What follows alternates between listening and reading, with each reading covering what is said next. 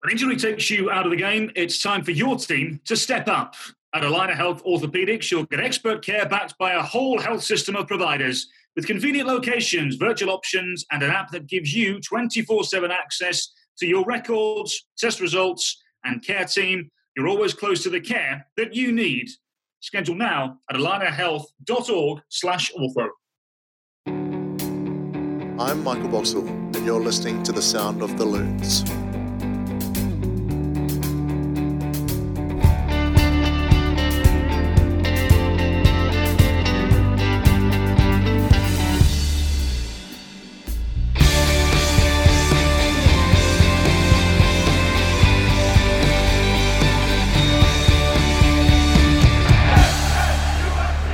Good morning, afternoon, or evening, depending on when this finds you. Welcome to the Sound of the Loons podcast. I'm Steve McPherson, and I am so glad to once again be hanging out with Cal Williams here on the pod. Cal, it's been a minute. I think we've played like 8 games since we did a Sound of the Loons together. I feel like I had new MNUFC CEO Sherry Ballard on, and then we've just had wreckage of games recently. So you've been flying, you've been like going to Miami and stuff like that. Tell me a little bit about your whirlwind life right now. Well, the whirlwind is a little more easy to deal with this week. Just one game this week, Steve, which is nice. The away game at Houston, which I'm sure we'll get into at some stage. Yeah, having 3 games in 7 days is never easy from a Minnesota United perspective, but then I can only blame myself for adding more work on top of that with the CONMEBOL Libertadores reaching the quarterfinal stages and what have you. So, last week was very, very busy. And I was chatting to a couple of other commentators about this in terms of what's the right amount of games you can do in a week? Because I don't remember doing 4 games in a week. I couldn't tell you the last time I did that many in 1 week. I think 3 is a healthy amount. I think 4, given the large country that we live in, I think 4 is probably a little bit too much.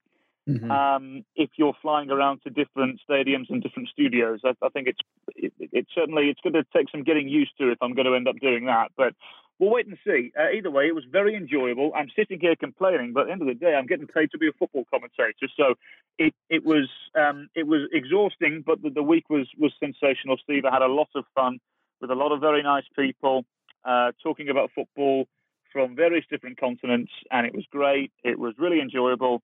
But I am glad now that we've got just this one game this week for sure. How are things with you? How was your world last week? Just crazy. I mean, a lot of it was the Tuesday game really threw me off. Like Wednesday is a short turnaround, but Tuesday is ridiculous when you play it on Saturday, especially because you're sort of used to, Saturday, even if you have a Wednesday game, Sunday you can kind of take your foot off the gas. But I was like working on Sunday, like like setting stuff up to go for the next week.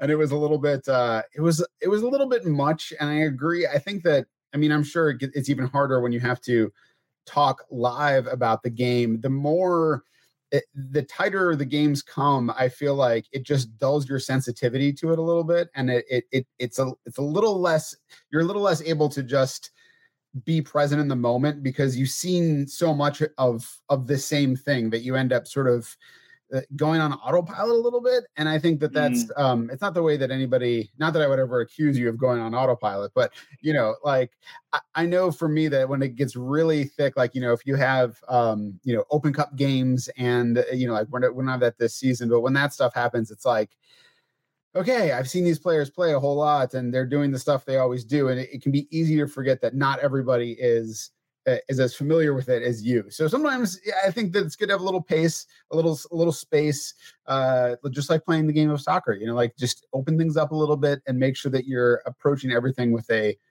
beginner's mind, so to speak, of Zen Buddhism is how I would like to approach it. I think so. Yeah. I think so, Steve. I think it's important to have something fresh from time to time as well. It was a really, really busy week, to say the least. The thing that really made it difficult for me was because we were playing the game on Tuesday, which is awkward anyway, as you suggested, because of the time difference, because it was a West Coast game and we're back to calling games off monitor in Minneapolis. and St. Paul, we got off the air at, 12:30, 1 o'clock or something. Yeah. And then I had to be at the airport then at 5 or 6 a.m. the next day. So that was not fun. But again, I can only blame myself, and it is an interesting period when you've got that amount of work in that time frame, and because you have to ask yourself, at what point does quality tend to quantity? Yeah. And you got to be careful for sure. But look, it is what it is. I'm sitting here complaining, but at the end of the day, I'm very, very fortunate. Those watching the video version of this will see I'm soundproofing my new little studio here as well. So lots more stuff coming up, which I'm looking forward to telling people about over the course of the next few weeks. But right now, Steve, it's nice to just take a little bit of a breath and just look forward to this coming game against Houston. But I suspect we'll want to talk about the last week for sure. Yes, we'll get to that too. I also wanted to start off this news came through as I was prepping for the podcast. Rest in peace, Charlie Watts, drummer for the Rolling Stones. I mean, one of the best drummers in rock history and one of the coolest guys ever, to be surrounded by guys as cool as Mick Jagger and Keith Richards and kind of make them look like jerks because you're so much cooler. You're so much more laid back than those guys. Charlie Watts, amazing guy, British band, obviously. So I'm sure you have your favorite Rolling Stones tracks or albums. What's what really does it for you when it comes to the Rolling Stones? The classics? Do you have the deep cuts? Like what are you into? I love the Satisfaction. I can't get no satisfaction. That's just a tune, isn't it? Just an absolutely wonderful song. A couple of other ones, like Tumbling Dice, great song as well, I think. There's been a couple, Steve, but the one that I can always remember is I Can't Get No Satisfaction, I guess is the appropriate title for it. That whenever you hear the first opening few tunes on the guitar, the first few strums, you're like, oh yeah, here we go. What a tune. So obviously, rest in peace. Another music legend leaving us too soon for sure. Yeah, I was always I've always been more of an albums guy, and one of the things that's kind of odd about the Stones is they're sort of more of a singles band in a lot of ways. For a lot of their career, it's sort of like these single songs. They don't have like a, not that they don't have, but like you think about the Beatles with like Rubber Soul, Revolver, Sgt. Pepper's, like these sort of different albums that define different parts of their repertoire. The Stones aren't quite the same way. They've been around forever. They had a ton of great songs. I really love that back-to-back Exile on Main Street and Sticky Fingers combination. Those two records are just incredible, featuring Mick Taylor, who's an amazing blues guitarist who was with the band for a while. And yeah, those are my go-to. So Tumbling Dice is there on Exile on Main Street. There's a ton of good stuff. Can't You Hear Me Knocking on Sticky Fingers? There's so much good stuff.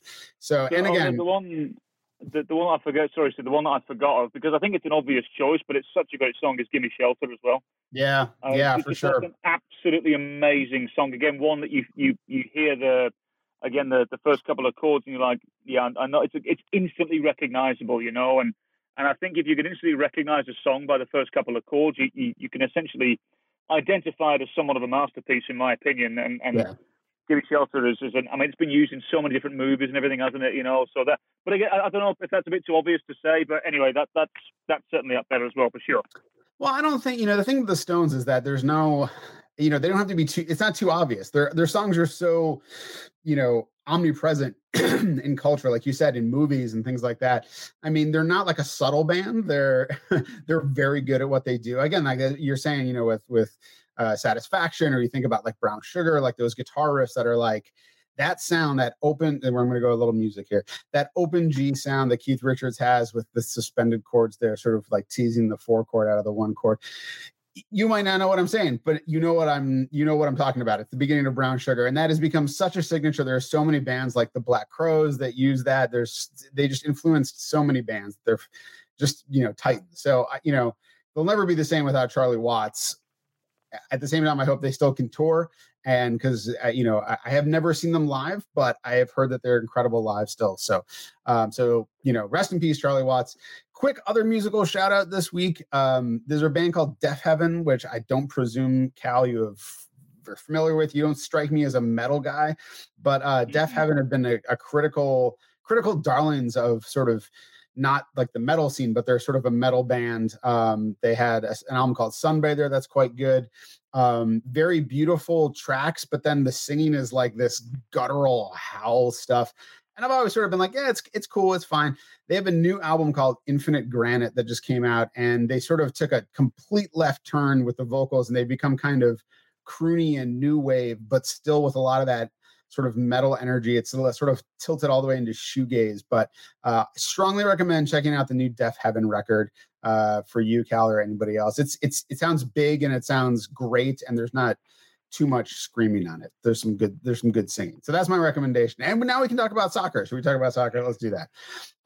Let's start with, before we get to last week, let's talk about the All-Star game, the MLS All-Star game, which is happening tomorrow. Unfortunately, as news is coming out, Emmanuel Reynoso is out for that. He's been nursing a lot of injuries. He's also out for the game against Houston coming up for Minnesota United. So we won't be able to see him in the All-Star game.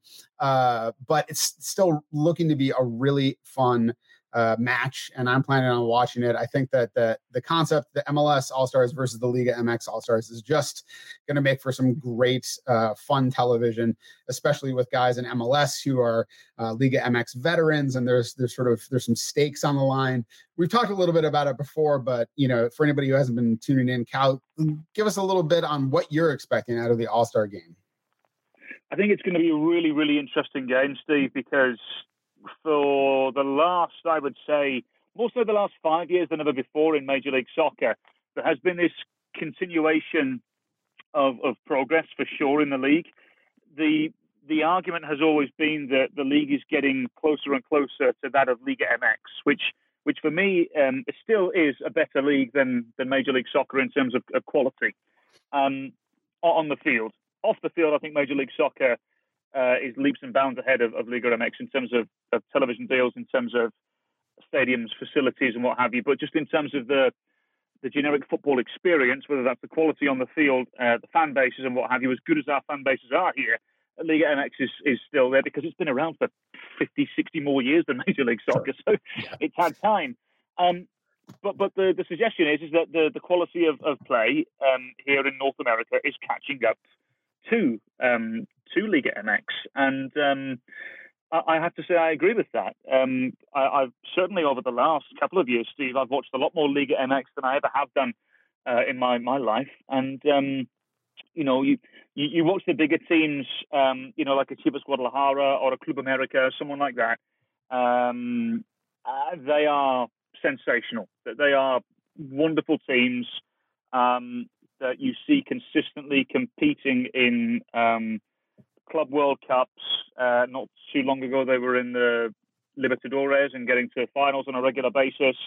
Teams like Tigres and Puebla are brilliant. And I think there's a separation there between Liga MX and MLS. But if you were to put, an MLS team up against a mid-table team or a team that's perhaps not vying for the title in Liga MX, I don't think there's that much difference between the top teams in MLS and the teams I've just suggested in Liga MX.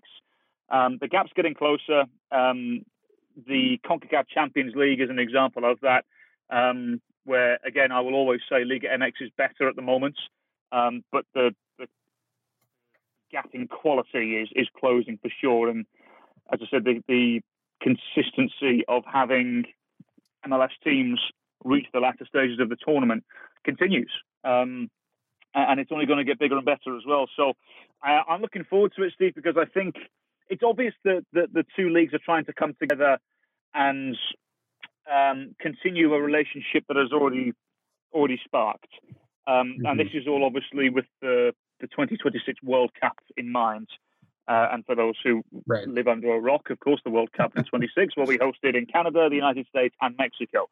And obviously, we've got the Leagues Cup as well, which has become a tournament of a certain level of importance for certain teams as well, where it's MLS against Liga MX, and there is this rivalry starting to really, really build. And I think there's always been a rivalry, particularly from the American side of it, from the North American side of it, Steve. But now, because of the improvements of Major League Soccer, I think for the first time ever, maybe, those in Liga MX are starting to view Major League Soccer as somewhat of a threat. and there's a lot of money in this league as well as a lot of money in Liga MX, of course. But we are seeing players coming here that perhaps would have gone to Liga MX in the past, and still vice versa as well. You know, there's still a lot of money in Liga MX, and it's a very, very attractive league. But I think more than anything, Steve, I'm just looking forward to seeing how it is from a competition point of view. You know, the MLS All-Star game has, in years gone by, has always been a celebration of the league. And it still will be a celebration of the league, but I think there'll be a competitive edge to this one, more so than previous ones. And I only say that because of that rivalry that exists between soccer fans in the United States and Canada and Mexico. So I'm excited, Steve. I'm really looking forward to seeing some of the players from both sides. You know, if you're asking me to pick out one individual right now, I love Gignac from Tigres Liga MX. He's a pest, and has scored goals wherever he's been. He's scored an abundance of goals in Liga MX, and I'm sure will be a handful on Wednesday. Lucas Rajan from Columbus Crew for MLS All-Stars. I'm looking forward to seeing as well. These are players that have played in Mexico and have jumped over to Major League Soccer as well. So I'm excited, Steve. I really can't wait. The fact it's in LA as well, it adds that bit of glitz and glamour to it as well. It's an appropriate geographical location for this game as well, given the culture of the city as well. So I'm excited, Steve. I always look forward to the All-Star game for sure, because as I said earlier on, it is a celebration of the league and how far it's come for sure. But it does feel as though there's something different about this one. It's just that there really is a competitive edge. So I'm looking forward to it. I can't wait. Yeah, I'm hoping that it's, you know, I think that, and this happens to a lot of All-Star games, it's very exciting to consider as it comes up to it. And then often the game starts and you're like in it for a little while. And then I feel like my attention drifts because there aren't those stakes, you know? So I'm hoping that there's a little more bite out there on the field to keep you sort of engaged and that it's a good game. So I'm definitely looking forward to it. And as always, I always look forward to watching a soccer game that I don't have to write about. Because, you know, most of the time I'm watching Minnesota United. And so I have to spend a lot of time like thinking about what is happening and analyzing. Sometimes it's nice to just turn off and watch a game and just enjoy it for what it is. See some players I haven't seen that much as far as Liga MX. So it's going to be great. Let's move to Minnesota United stuff. And we're going to talk about this past week, these two draws, which, you know, outwardly similar games in a lot of respects. I think there's some things that they're actually fairly different games in a lot of ways as well. I'm going to start with I don't know if this is a controversial take. I'm not sure what the soccer world feels overall. I don't find 11v10 games that good. I think they're kind of not fun to watch. I think that sometimes, to my mind, when you have, you know, two full strength teams going at it, it's like your strength against my strength. Like I'm trying to make you do something you don't want to do. You're trying to make me do something I don't want to do. It's a clash of tactics. It's a clash of philosophies. It's a clash of talent and players. When a player is taken off, as it happened against San Jose and then again against Sporting KC, you know, the team that loses a man just starts to kind of like sag back and hold down the fort. So much of their energy goes to preventing the other team from doing what they want. And so little of it goes to them trying to do what they want that I feel like, you know, and the fans begin to feel like, well, you have to come away with a result. You have to do this. You can't concede. If you concede a goal up a man, like what the hell is wrong with you? It just feels like it tilts everything in this direction that like you want this, you sort of assume what the conclusion will be. And then everything that doesn't happen. And I'm not just talking about these two games, which were obviously disappointing in a particular way, but we've seen it happen before. You know, Minnesota United went up a man against Atlanta way back in 2017. Who's with me? Toward the end of the season, we're winning and then we're losing and then came back and won in the end. Like it's far from a foregone conclusion that it's like being up a man is just this absolute advantage. Like the other team just shuts down. And I didn't really enjoy watching either of these games just from a tactics point of view. Yeah. So before I go into that, Steve, sorry, I'm just looking at the Liga MX All-Star roster and realize that Gignac is not in it anymore. Oh, so I'm going to change my individual player to watch, and it might be slightly controversial, but I'm going to go for Funes Mori of Monterrey, who is exceptional. So that's the one to watch. Sorry. Right. Right. So obviously there was a real element of frustration over the course of the last two games where Minnesota were up against two teams that went down to 10 men. when a team goes down to 10 men, it changes the infrastructure of that team. It changes the setup of that team. You've spent all week, or in this case, the last several days, prepping for how to play against the 11 men of whoever the opposition is. When it goes to 10 men, more often than not, Steve, it does force that team to maneuver into somewhat of a defensive shell, especially if they're on the road as well. Kansas City were this past weekend. And the only way that you, as the team with 10 men there, can really get the better of the opposing team with 11 is to counter press and is to get a goal through set pieces, because it's very difficult, given you've got the less man advantage, very difficult to move the ball through midfield and move it through passing lanes as you would in the past, because you've got one less man, so it's difficult. So what happened in San Jose was similar to what happened in Kansas City. Straight away, they went into a defensive shell. And I'll use the latest game as an example. When Femi Valtel was sent off, they dropped the two higher central midfielders in Kinder and Duke much deeper to protect the back line, and they were looking to break out as quickly as they could in the wide areas, and that's what they tried to do. You'll notice there were so many times when Gabi Kinder and Cam Duke and the centre halves as well, particularly Ilie Sanchez, would get the ball and would ping the ball forward in a direct manner and thrust it forward 30, 40 yards up towards Shelton or Russell or somebody along those lines. And Pulido was forced to drop a little deeper than he usually does as well because of it. So it just made things a bit more difficult because they really sat back in their shape. Minnesota, I thought, were excellent in terms of creating chances again, which is so difficult to do when a team has to operate that defensively minded because they are down to 10 men. I thought Minnesota did so well to create the chances they did. We all know what the issue is, and we as club employees do not need to dance around this issue as well. We all know what the issue is. They simply don't have anybody at the moment that is confident enough in front of goal to put it away on a regular basis.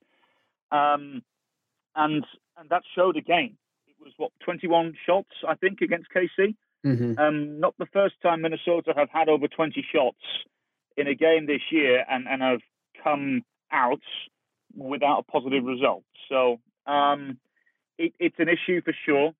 And perhaps we'll dive deeper into it later on, Steve. But the 10 men for sure can cause problems.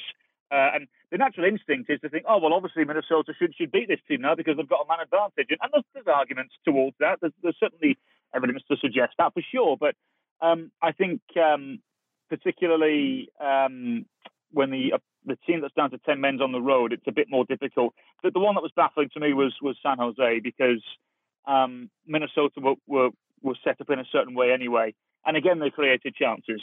And again, they forced the goalkeeper into saves and they hit the woodwork and what have you, you know. And that was the one for me, because San Jose at home, it's on them to press. And they did, regardless of whether they were down to 10 men or not. But they had flashes and glimpses for sure. But that's the one that puzzled me more than anything, was the San Jose one, because, as I said, I understand if you're away from the road, if you're away from home, you're going to be more defensively minded anyway. And Kansas City did that in capital letters when they came to Allianz Field last weekend. So frustrating. I spoke to Adrian Heath this morning up at Blaine at the training facility, and I think there is an overriding sense of frustration and missed opportunity, just because against the Galaxy as well, Minnesota again had ample chances, and there's nothing you can do about it when you run into a goalkeeper who's having that kind of day. You could still be playing now and you wouldn't score, you know. It's just one of those games, you know. But it does feel as though they haven't gotten from the last three games what they deserve. And had they have gotten the results that they deserve, they'd be alongside LA Galaxy and Colorado now comfortably in that top four, which is the ultimate aim. You know, they want to host a playoff game. The top four is the aim for this team.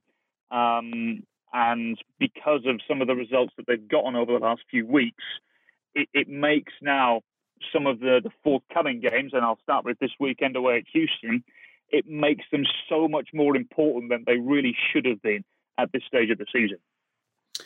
Yeah, it's the game against San Jose, Cal. As I sort of said, I thought that they look outwardly similar, but there's a lot that's going on between those games that are very different. One is on the road, one is at home. They're both on short rest, but the San Jose one seemed particularly brutal in terms of the amount of rest. And I think you really saw that in the second half because, again, there was not that patience. There was not that sense of moving the ball around. It looked like it was just like, let's just get it forward and just like overwhelm them. But they didn't really have the energy to sort of finish that. The expected goals, again, sort of tell the tale there. I think that against San Jose, the expected goals was 1.28. So, the expected goals against SKC was 3.06. So over 3 expected goals and then coming away with nothing. You can see in those opportunities that were fantastic opportunities that went begging. That's really difficult. And like you said, I wrote it in a article earlier this week. Like, it's no secret, like finishing is the problem. It's not happening. It's a little tough to know what to do with that fact, I think, for Adrian Heath, which is probably part of what's frustrating.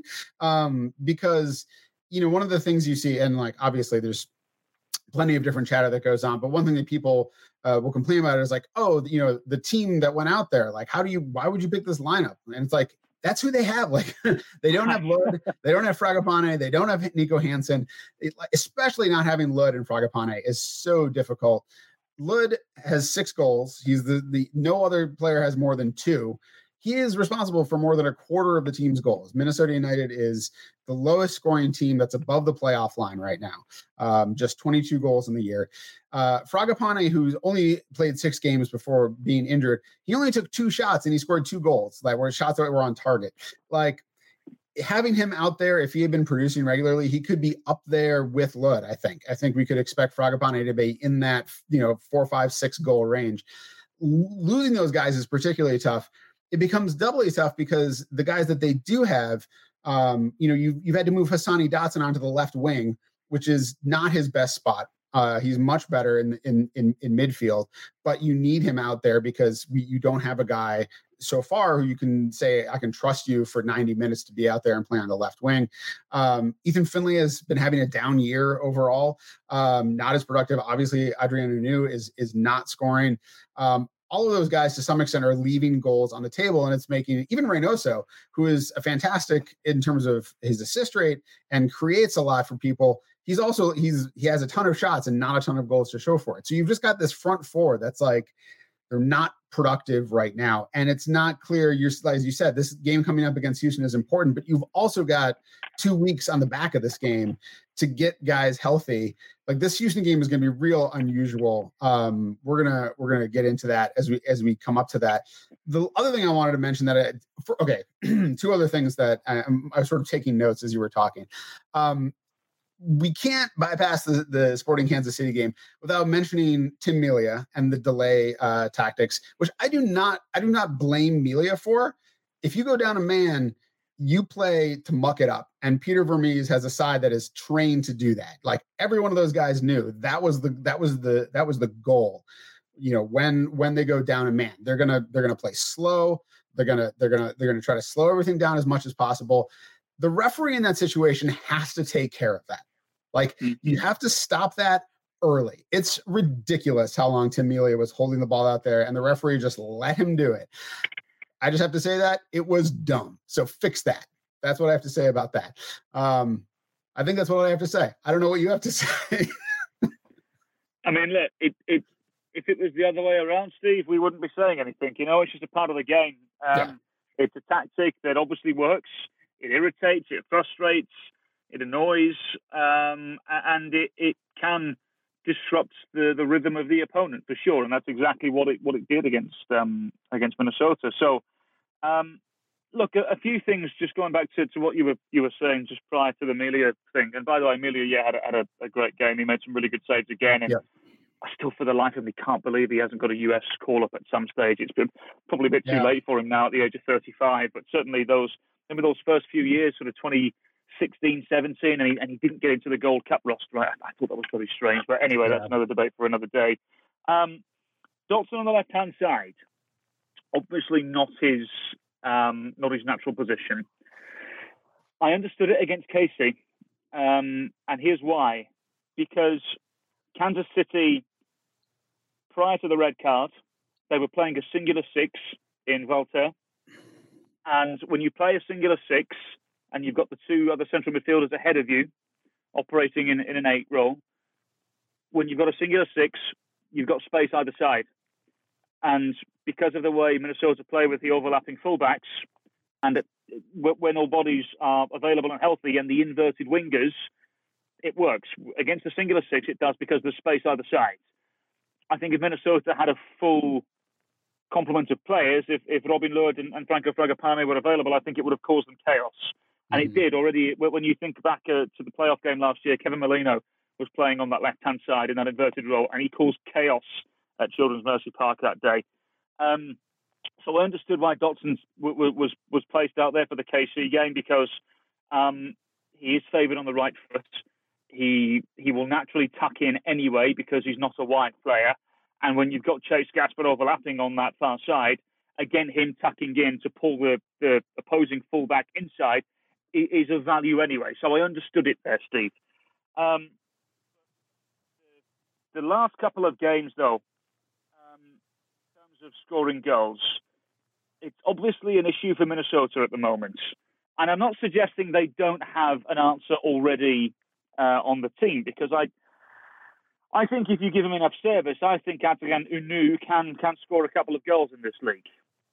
My issue with it, Steve, is, and I've said this on several different platforms now, I'm not convinced he's a centre forward. Mm-hmm. I remember saying on this platform, on this very podcast, when it was clear that the signing was about to be made or had been made, I remember saying that, yep, he's going to be the pressing forward that they're looking for. So let me retract that and let me go back to a couple of weeks prior to this. So when Minnesota, when I had gotten wind that Hunou was a potential signing and that it was a fee had been agreed and there was movement, straight away I went and had a look online and looked at some videos and what have you, and instantly got excited because there's no real lowlights on YouTube and what have you either. So you only see the good side of people.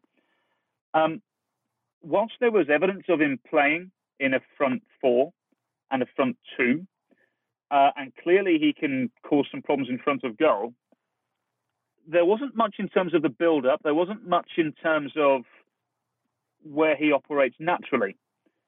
When you do a bit more research and you go back and have a look, the suggestion before when he signed was, oh, well, he's only got 38 goals in 7 seasons. He can't really be that much of a goal scorer. That's because of two things. Number one, he was playing on the left-hand side of a 4-3-3 and also a 4-2-3-1. And then when he was playing centrally, he was playing as a supporting striker. And what I mean by a supporting striker, Steve, is somebody who plays off of a target man, somebody who plays off of the central forward, the focal point, the number 9. And I think, honestly, that may be where he's best suited. And I say this for a number of different reasons. His movement in the box, for me, it looks slightly forced. And by the way, I'm not saying he can't work here, by the way, because I think he can, but I'm just saying what I've seen over the last couple of games. There was a game, I think it was the Galaxy game, when he came off for Juan Agudelo. And it was obviously late in the second half, and Gasper put a ball across, and instantly Agudelo latched onto it at the near post, and I think just poked it wide. And I thought to myself, that positioning and that movement is reminiscent of what a centre forward should be doing, because that's Agudelo's natural position. He is a centre forward. I know he can play out wide, and he's played out wide successfully for the Revs and into Miami and what have you, but he is naturally a centre forward, and he has that natural instinct of what to do and what position to take up when you're inside the box. A supporting striker is not necessarily that person. And the supporting striker will tend to operate on the cusp of the penalty area.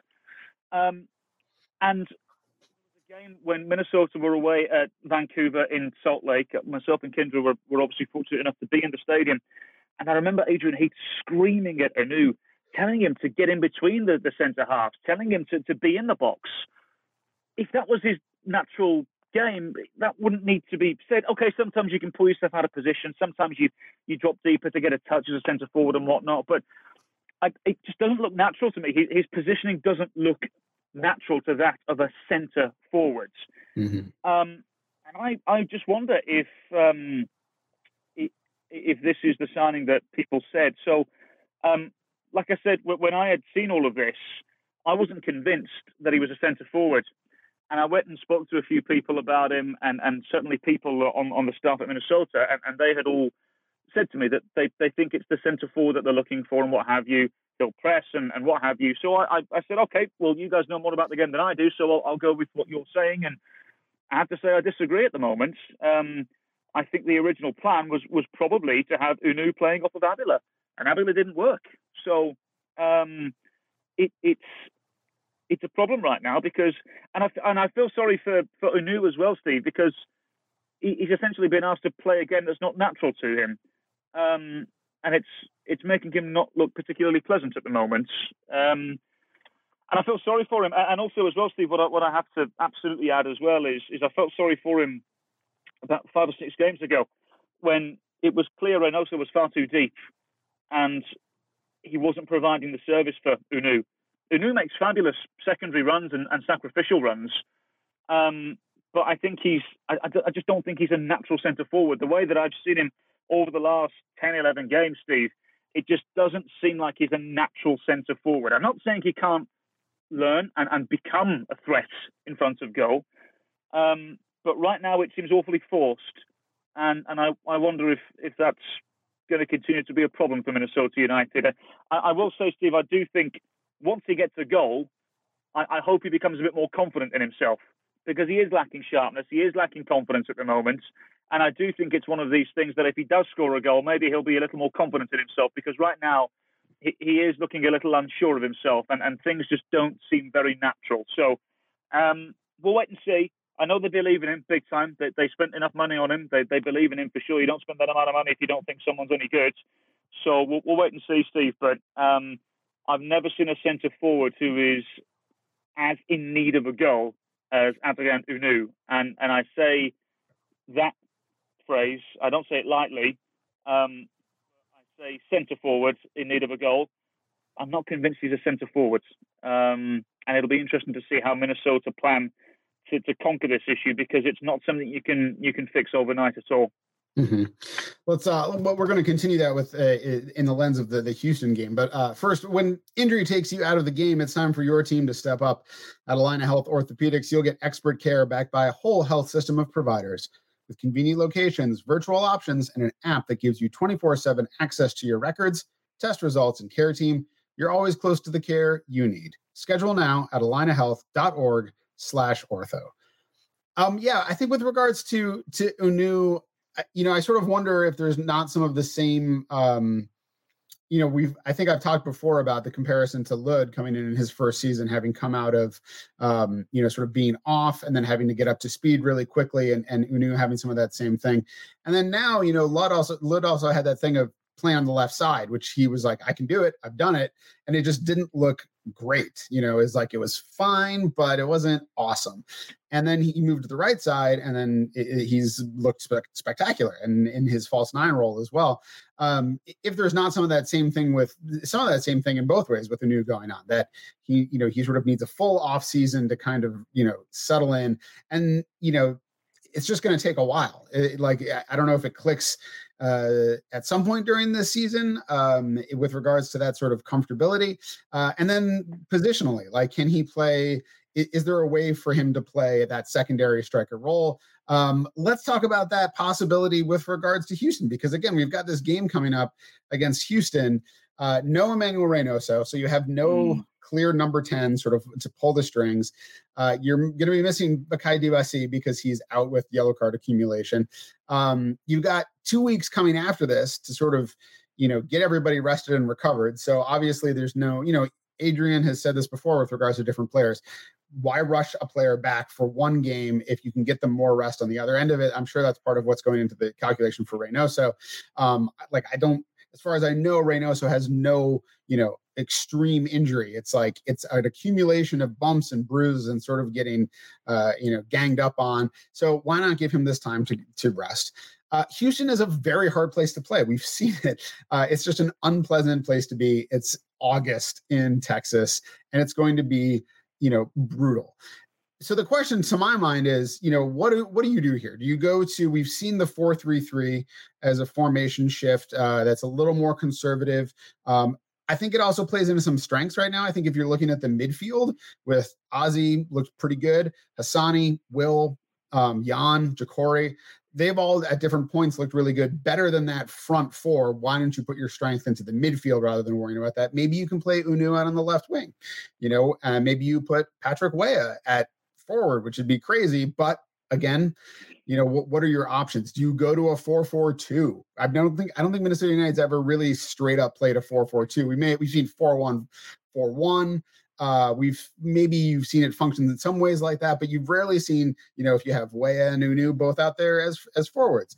What about the 3-5-2? That was another formation that was played to some acclaim by the team a couple of years back.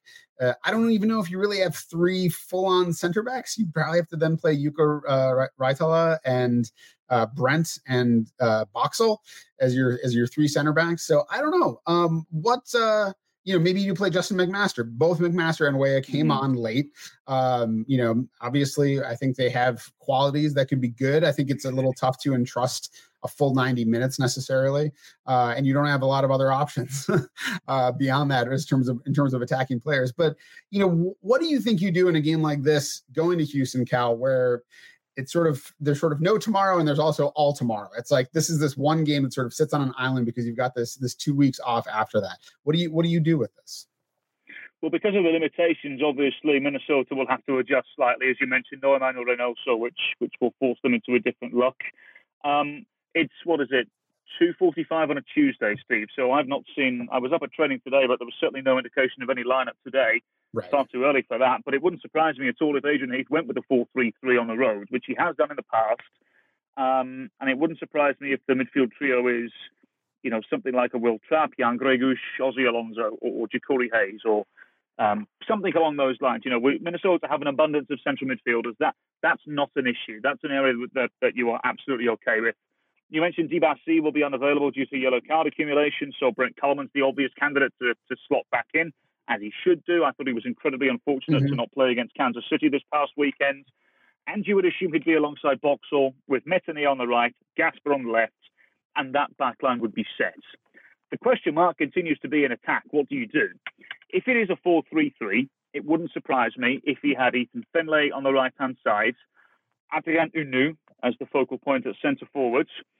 And then on the left-hand side is the big question. Does he go with Juan Agudelo, or does he give Justin McMaster the opportunity? So that's the million-dollar question there, is what he does. If it was me, Steve, I must admit, I would see this as an opportunity to continue with a 4-2-3-1, but perhaps have Unnu in the deeper role and sort of have it as a 4-4-2 as well in transition. Mm-hmm. And you have Unnu underneath Agudelo. And you play, I can see him still playing Dotson out wide, because Houston with a 4-3-3 will again continue to play that singular six, which, as I said earlier on, can be beneficial. So I could see Dotson out wide on the left. I could see Finlay on the right. I would go Unnu underneath Agudelo, playing as a supporting striker. I could see that for sure. That would be what I would do anyway. But I'm no soccer tactician, and I'll be interested to see, Steve, because again, I asked Adrian Heath earlier on, and I asked Michael Boxall as well, given the results over the course of the last few weeks, that there is importance on this Houston game that there really shouldn't be. But there is, and because there is expectation of this franchise now. And Houston, to my knowledge, last time I looked, they were unbeaten, or they hadn't won, in 13 games. They're undergoing a bit of a torrid spell. So there is expectation to go and win this kind of game. It doesn't matter about the Heat. And Adrian Heath will say that as well. The Heat can be used as an excuse. Yeah. So I'm interested, Steve. But the good thing is that even with the limitations that Minnesota have, they do have options. No Robin Lod, Reynoso, Fragapane, to my knowledge, all. I'd be surprised if any of them were involved. I think the thought process there is that they'll give them the extra week in terms of recovery, given the international break is next week, and why wouldn't you? There's still a long way to go in the season. So we'll see. I can see Adrian going with a 4-3-3. But like I said, I think it's a good opportunity to try Unoo playing off of a centre forward, and given the limitations again, Agudelo would lead the line for me. But we'll wait and see. It wouldn't surprise me if it's a 4-3-3, Steve. It'll be interesting. 4-3-3 is what he's opted to go with on the road in the past. It's a very counter-pressing formation, and I can see them having to be a little more reserved from time to time because it's an away game. And I know I just said the heat can be used as an excuse, and it can be, but the fullbacks will have to be reserved because of it. But I think it'll be 4-3-3. But as I said, Steve, if it was up to me, I would go with a 4-2-3-1 and have Unoo in that secondary supporting striker role. I like that idea. I think I agree that I think there's the 4-3-3 is probably the slightly better bet based on past experience. And again, obviously you can say you can't use the heat as an excuse, but it's hot. it's going to be brutal. And there's just something about playing a little more conservatively that probably benefits you. Again, Houston's a hard place to win, no matter what the expectations are. Like getting a draw would be great. But I mean, as Adrian always says, I'll take a point on the road, but that point's going to feel terrible because you've just taken, a pair of points from two games that feel like you should have been able to win. So that's tough. I like the idea of the 4-2-3-1 with sort of a kind of a functional 4-4-2 in some ways. And I think maybe it would be really a chance for Unoo to show some of what he can do, dropping a little deeper, staying a little more on the edge of the penalty box. I think it could be good for him. And personally, I would want to see McMaster on the left. I think it's one of those situations where there's been times in the past where Adrian has, he's rarely going to throw, unless you're talking about international friendlies, Open Cup, something like that. He's not going to throw in a bunch of guys who don't play regularly together. But he is, sort of surgically chosen, okay, this guy, maybe he's not quite ready, but let's see how he does. And he'll put one guy out there that's a little bit unusual, and see how that fits in with the team. And this could be the chance for Justin McMaster to do that. I think it's the thing that DJ Taylor did earlier this season, like to step in and play and do well. And then he sort of held his spot for a little while. I think it's a chance for McMaster, who showed some great stuff early on in the season, to get out there and show what he's got. It's going to be a fun game. It's one I'm glad I'm not traveling to Houston to do anything with. So, yeah. Yeah, look, it's going to be interesting. It's never easy going down to Houston. But I think given their run at the moment, I think this has got to be viewed as an opportunity for Minnesota United for sure. And as I said, given the fact that the way the last couple of results have gone, there's a bit more emphasis on this game than there really should be at this stage of the season. So we'll wait and see. But if this team wants to be a top four team, if they want to have a home playoff game come season's end, I think these are the types of games they've really got to win. Yeah, absolutely. Well, thanks for joining us for the 155th Sound of the Loons podcast presented by Allina Health Orthopedics. Be sure to leave us a nice review on iTunes, or at the very least a 5-star rating, and follow the team on Twitter at MNUFC. I keep forgetting that I put at the very least a 5-star rating as like a joke, and now I just say it. I'm like, I don't even know if anybody's ever left us a rating, so I should check in on that. I think we've gotten some good feedback. I'm sure your dad gave us a 5-star rating, so always does. Yes. Thanks, Glenn. You can follow Cal at CalWilliamsCom and me at Steve Enteris. Apologies, as always, to Richard Wagner, and remember, there's only one person in this whole world like you. People can like you exactly as you are.